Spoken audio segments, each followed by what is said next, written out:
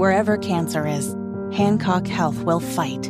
In any part of you and in all corners of East Central Indiana. From Indianapolis to Greenfield to Knightstown to Rushville. From hospital rooms to family rooms, we fight. With technology and medicine, with care backed by the wisdom of Mayo Clinic. For you, for your family, and for your future in Rush County. We fight cancer here. HancockHealth.org/cancer.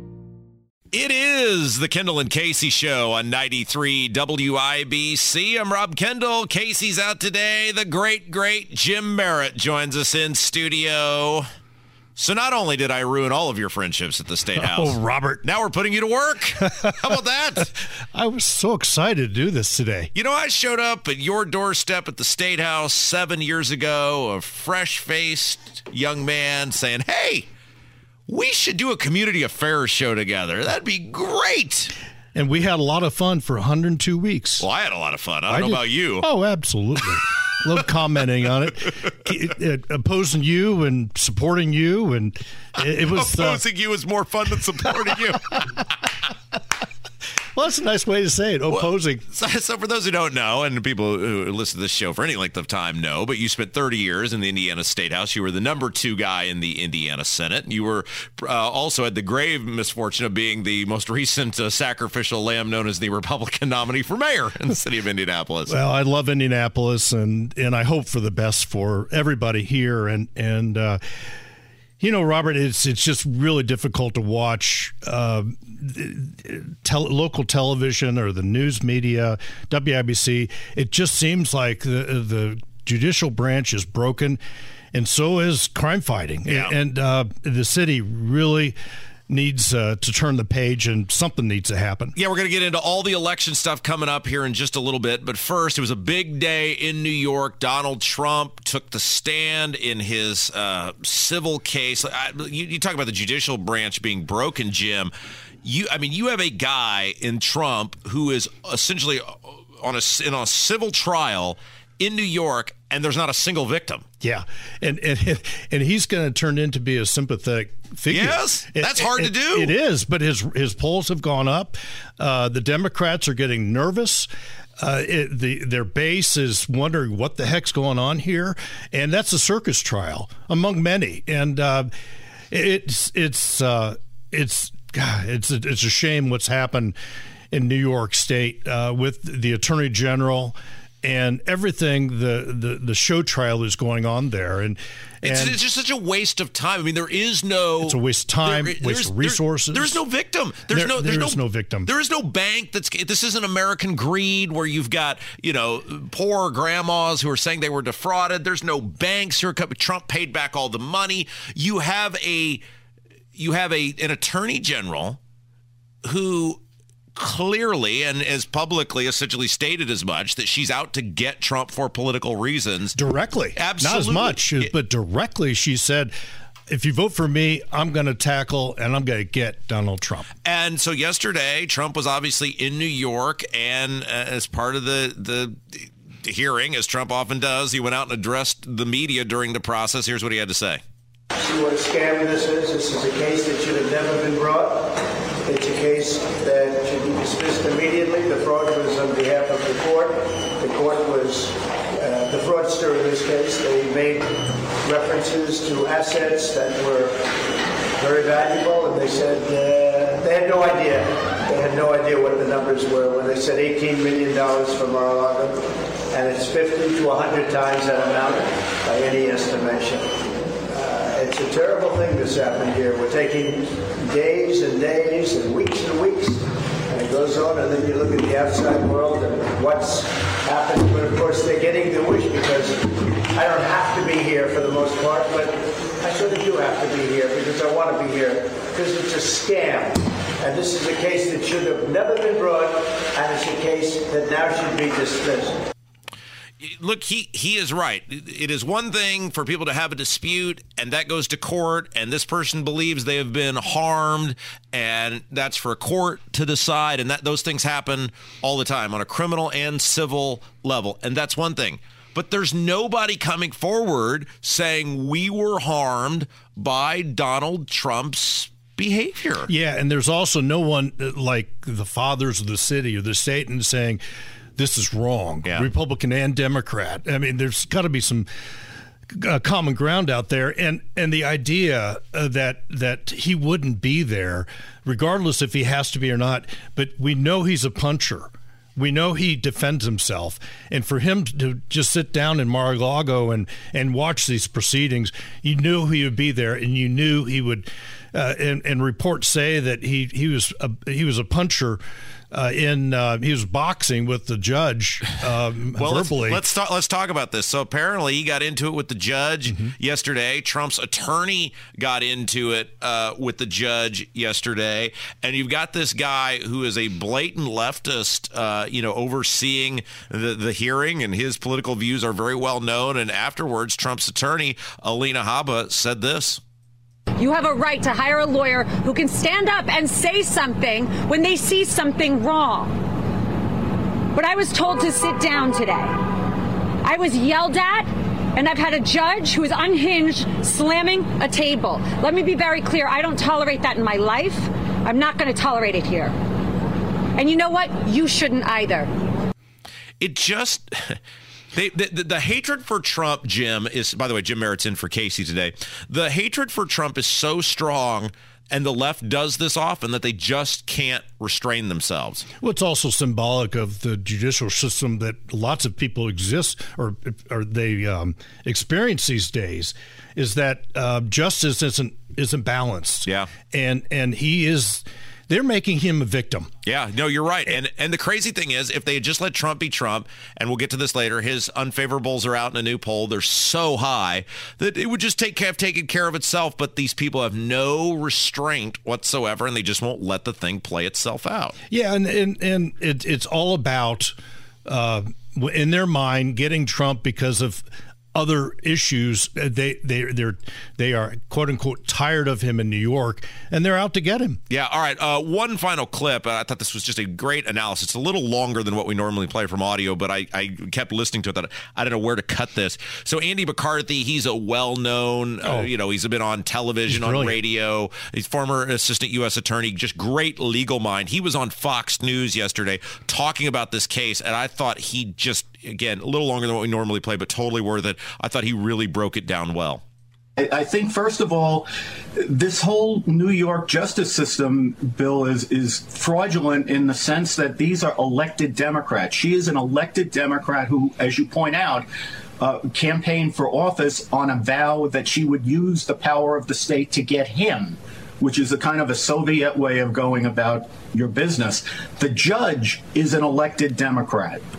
So the whole system is not like what we have in the federal system, where you have appointed prosecutors and appointed judges who are vetted by the Senate, at least in the hope that it will ensure that they won't use their power in an abusive way. In this system, they're actually electing people on a promise of going after individuals who happen to be their political enemies. So that should be troubling enough. But the other thing is, just in terms of like a sort of Eighth Amendment punishment principle, where you have in this case a situation where the penalty they're talking about is so out of whack with the infraction that it ought to back everybody up. I mean, if you want to tell me that maybe they should fine Trump $1 million because he inflated his assets, I wouldn't be my way of doing a system, but fine. That's not what they're talking about here. They're talking about in a case where you have no victims of fraud, disgorging him of $250 million or more of profits and putting him out of business under circumstances where there's not a single person or a single entity that actually got defrauded here. I thought that was it was Andy McCarthy, former assistant U.S. attorney, kind of breaking down the Trump case. I thought that was a great analysis. He's well balanced. He's a balanced individual. He's talked about other cases that Trump is involved in and been critical of Trump in those. So he's very balanced, and he's not a conservative zealot whatsoever. And everything he said was true. And the bottom line here is that Trump's getting ripped. Yeah, you're right. All right, let's take a break. Jim Merritt's in for Casey today. When we come back, it's Election Day. We'll find out. We'll get Jim's thoughts on what's going on with the Indy Mayor's race. There's a big race in Carmel coming up as well. We'll get to all that and more. It's Kendall and Casey Show, 93 WIBC. It is Election Day. Jim, I got to tell you. You've got a crew. What a following. I don't know, Jim. Yes, we have some just very passionate listeners on all sides. So I don't know if I've ever been less excited about voting. I do have a contested race in the former suburban utopia turn high density housing development stronghold known as Brownsburg that I live in. So Lots of apartments. I have to. They do. They love those apartments there, don't they? Boy, industrial space used to be beautiful farm fields and local businesses, and now it's warehouses and high density housing. And boy, that somebody thought that was a great idea. But that aside, it's a tax base. Well. Okay, you're not going to do that here because you're too smart for that. You know those apartments and those Robert, those my job today is keep themselves. You laughing. You know that. See, this is why I'm so glad you're here today, Jim Merritt, our co-host for the day, because you understand government and local government, and you know that high density housing developments suck resources absolutely out of communities. They do not pay for themselves. And if you have a community like I do that keeps throwing these things up like they're going out of style, you really need to check the people that are in charge there, because these things are money suckers and they totally offset commercial development. So yeah, the schools, the idea of apartments with the property tax situation, the system that we put in really does not help the schools whatsoever. No, and apparently the 5 very high IQ people who run my community have not understood that. Well, you know my feelings about that. Point is on this, I got to go vote for one of these underachievers today, and people in Indianapolis will be voting for a new mayor. People in Carmel will be voting for a new mayor. And gosh, Jim, what a bunch of uninspiring people to vote for. Well, I can tell you this: watching all their campaigns, they tried their hardest. They left it out. They left it out in the field. Do you think Shreve with 20? Jim, if I'd have given you $20 million, was that the campaign you would have run? I'm not sure if I'd be here. But that was running for mayor of Indianapolis is it should be about a year and a half job, and Jefferson Shreve, he filed very, very late, surprised our friend Abdul, surprised me, and he spent a lot of money. He put plans out there. He was everywhere, and I'm sure when he woke up in the morning, he thought it was Groundhog Day, because I've been there. And Marion County is a very Democrat county. Let me ask you this, because one of the things when you have when you're running, but when you have the resources Shreve does, you've got to walk in there going, I simply do not care what people think of me. I simply do not care if this blows up in my face.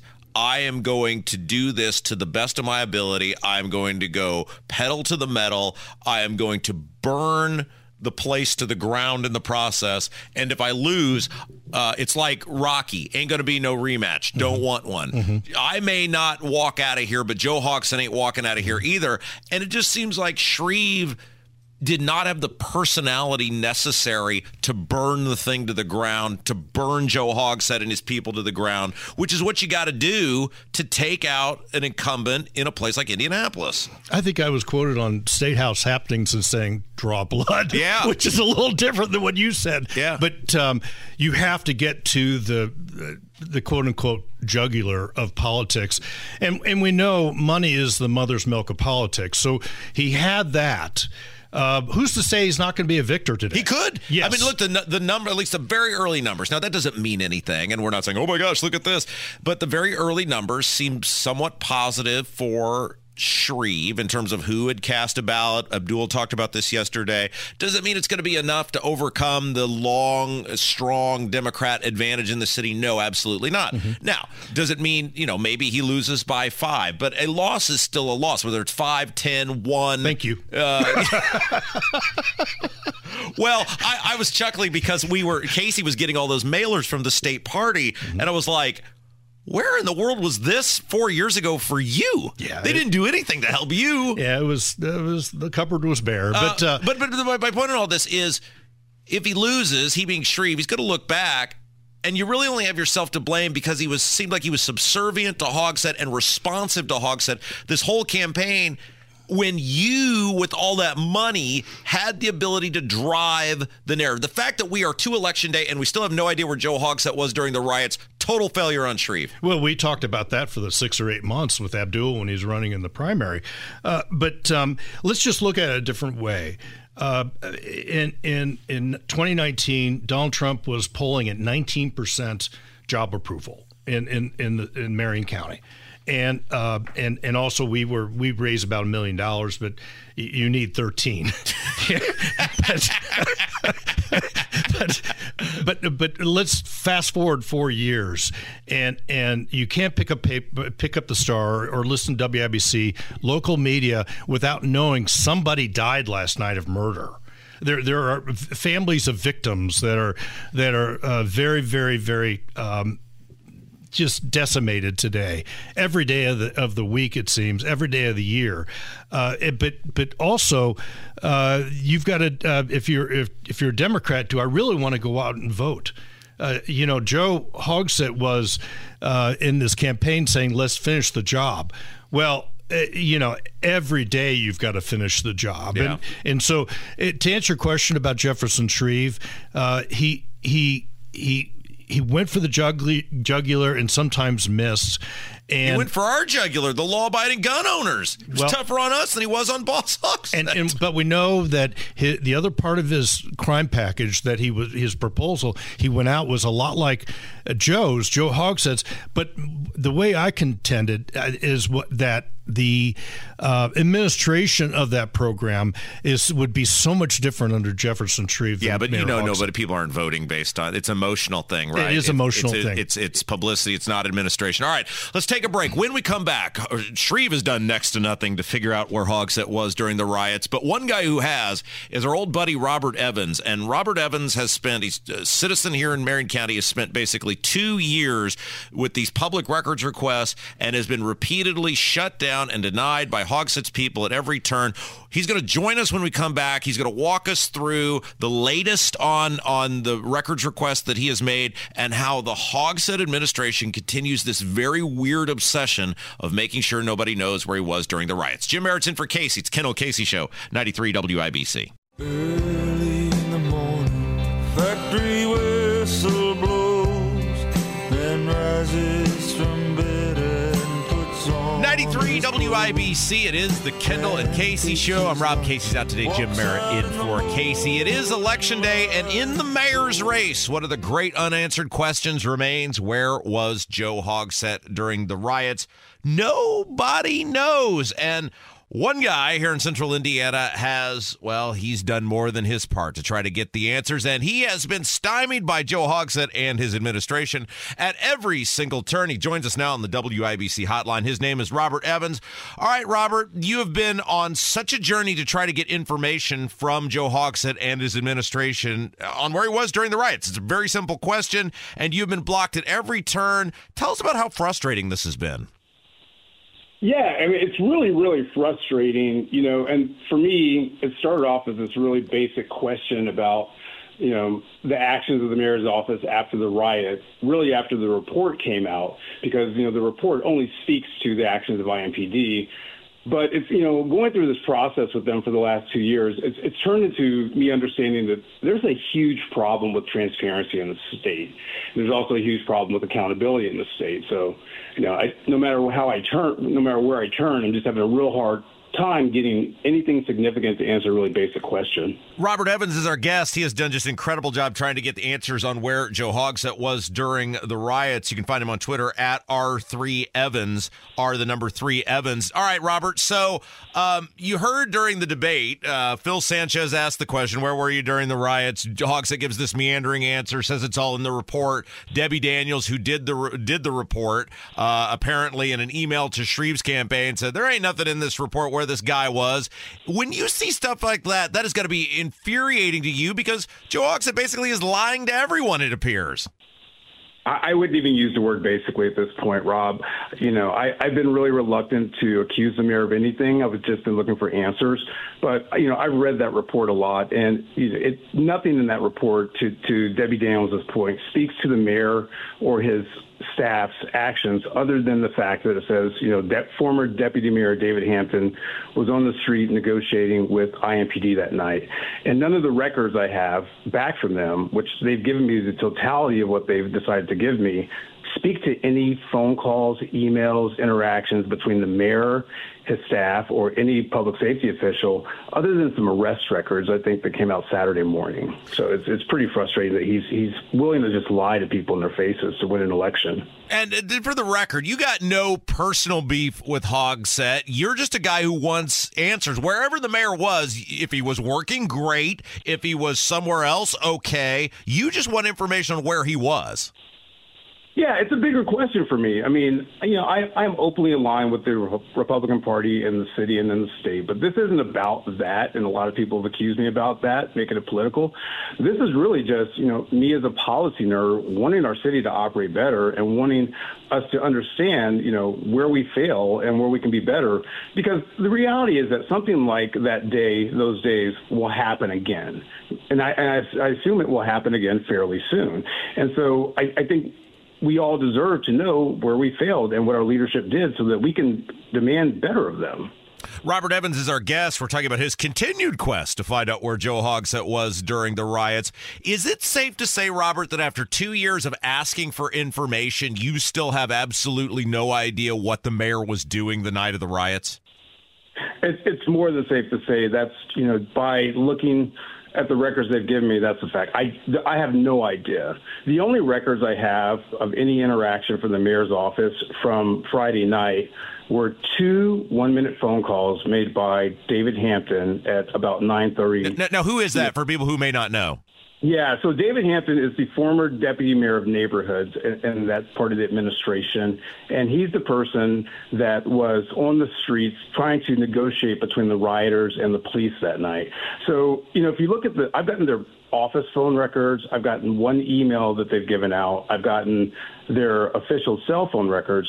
And the only 2 calls made during that time period are the 2 one-minute calls from David Hampton. There is not one phone call or one email that can be attributed to Mayor Hogsett during that time. Take our listeners through, because people hear public records request or FOIA and they go, oh my gosh, and their eyes start glazing over.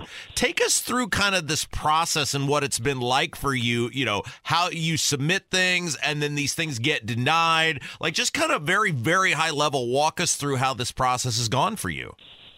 Yeah, so really it's pretty simple. It's on the IndyGov website to ask for a records request. And, we have the public has access to any meeting notes, phone calls, conversations, anything that's an official action that anyone in the state does. So for this one, it's the mayor's office. So the very first one I filed was really kind of broad. It was really, tell me about the interactions of the mayor, simply put. And they said that there wasn't really anything. And then I got back this email that says, the mayor doesn't have an email address. Wait, what? Yeah, the mayor of Indianapolis does not use an email address. And, I couldn't believe it, but then I said, okay, that's fair. He has senior staff. He has a personal assistant. So then I submitted another one that expanded it and said, tell me about the actions of the mayor's senior staff, the mayor himself, Deputy Chief Taylor, the mayor's personal assistant, trying to look at any way the mayor would interact with the policy issue. And at first, they blocked that one. They said that I expanded it too far. So I ended up having to file a complaint with the state public records office who manages this process because they hadn't given me anything back. And so the State Public Records Office said that I had expanded the request too far, but the mayor's office, to their credit, said that they would honor my request because they knew that based on the opinion that the State Public Records Office had sent out, I was just going to refile. I made that really clear. It's like, okay, now I know exactly what to do, so you can either honor this one or you can just let me refile. So I refiled on it, and I waited a month to give them a reasonable time, but I didn't get anything back. And then the debates were coming up. And so I went back to the Public Records Office and asked them, and said, hey, what are my options here? Because they still haven't given me anything. And they made it really clear that my only options were to either ask them for a specific timeline or to take the mayor to court. So this is when they finally came back and sent me the couple phone records, the cell phone records. And that was it. So again, Robert Evans is our guest. You can find him on Twitter at R3Evans. Just a great follow over there, and just a great guy that'll keep you up to date on all the quest for the truth on what happened with Joe Hogsett. So, is it safe to say that after 2 years of work, you have just like literally a couple phone calls and maybe some arrest records, and that's it of what took place from people surrounding the mayor and the mayor's office during the riots? Is that accurate? Yeah, that's accurate. So what I suspect is that they're doing a lot of their work on private cell phones and emails, and the only way I'm going to be able to get those is if I go to court. So that's really kind of the next step after the election. Yeah, and nobody's come forward, and this is what stands out to me, Robert, and we've talked about this many times. Nobody has come forward and said, look, here's the proof of where Hogsett was. I was on the phone with him for 4 hours. There's no, whether it's assistants, attorneys, members of the law enforcement, nobody that you've found has been able to produce any evidence whatsoever of where Joe Hogsett was the night of the riots. No one. And what's really, really interesting is the final set of records they gave me, not only did they not give me anything that spoke to the mayor, they basically lawyered up.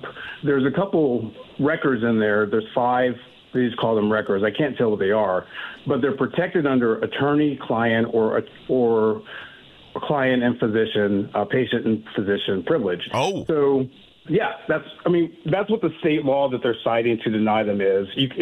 I can't remember the number right now, but it's the one that basically says attorney-client or patient-client privilege. We can't release these records to you.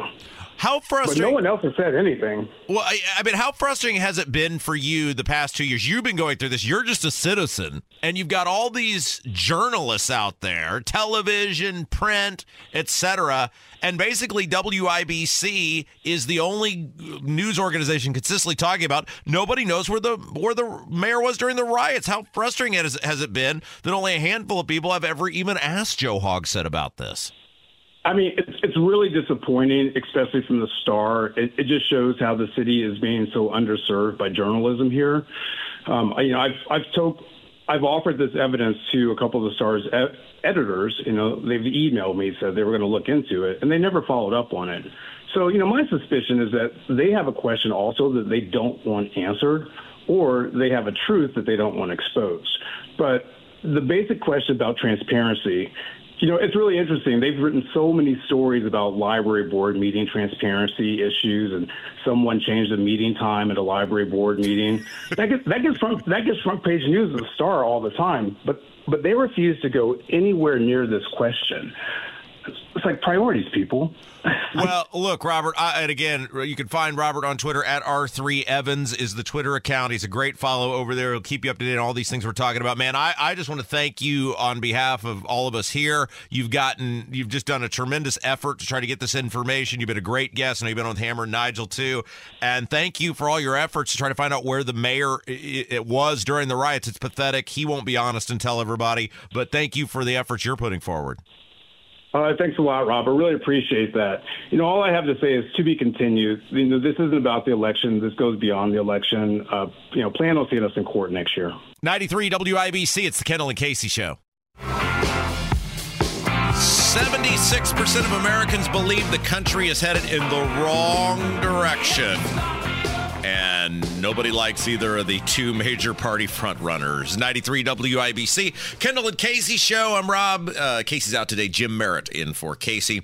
So ABC News with the story. It's an ABC News Ipsos poll in which 76% of Americans, Jim, say the country is headed in the wrong direction. Well, it's really no surprise. There's been the pandemic probably put a sharp spotlight on it, but people don't trust their government. They believe the government lies to them, and they don't think that they get a fair shake. They don't. And since I left the Senate several years ago, you tend to you get outside the limestone, and you tend to really gravitate towards understanding more about individuals. It's interesting you say that because, and since you opened the door, I'm going to walk through it. You've changed since you left the State House. Oh, absolutely. And I've been able to speak on a lot of different issues that I did not want to because I was the caucus chairman. I didn't want to step on toes on education issues and whatnot. Why?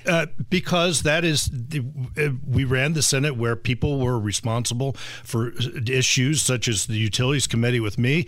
I talked about nuclear. I talked about coal and the future of energy in our state and our union. And for instance, Senator Rhodes, who's the chairman of the Education Committee, he focused on education. So as caucus chairman, you have to – we weren't cylindered, but we were kind of a stepsister. But isn't that the part of the problem is that you feel so wed to the institution or the party or whatever that you see bullcrap happen right in front of you and you go, well, I can't speak out on that. Well, yes and no, because you have confidence in the individual who's chairing the committee, who is in charge of that issue, and as well as you're really busy working. I'm really busy working on energy issues as well as knowing each individual piece of legislation going through the State House because all 30,000 people who elected me I support and they support me are expecting me to know everything. Boy, did they make an egregious mistake on that. Just kidding. Okay, so here's the other interesting part of this poll. 1 in 3, so 33% view Joe Biden favorably, only 29% view Trump favorably, and yet NBC has this poll coming out saying that Trump is lapping the field on Biden in most of these swing states, and so the American people are basically saying, we don't want to choose between either one of these two guys. I guess if we have to, we're going to choose the guy that doesn't make food cost $10 gajillion, but first one to get drop either one of these two guys is probably going to win the election. Yeah, it's all about clarity and having a clear message. And Trump, exactly where he is. And with Biden, he's trying to read it off a teleprompter. But you gotta really try to be more unlikable than Joe Biden, don't you? Yeah, but he thinks he is. And a lot of times when he gets off script and he's trying to be likable. You're talking about Trump.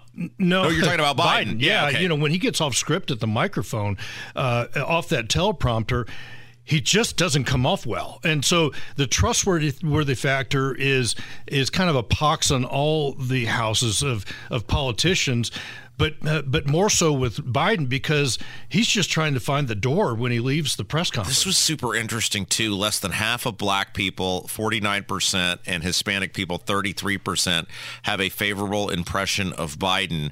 And that is like a made-for voting block for him. Real quick, I want to play this clip. It's from this chick named Jasmine Crockett. She's a Democrat U.S. rep. And listen to this nonsense about why black people aren't supporting Biden and are now starting to support Trump.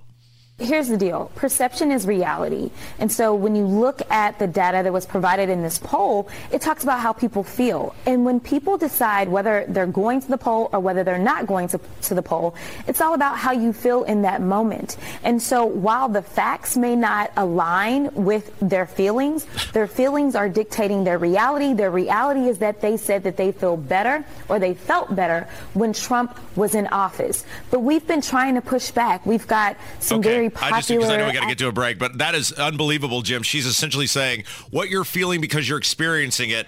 Don't pay any attention to that. Just pay attention to what we tell you on how it's going. Jimmy Carter lost because of that. Oh boy, that's terrible. Jim Merritt's in for Casey. It's the Kendall and Casey Show, 93 WIBC.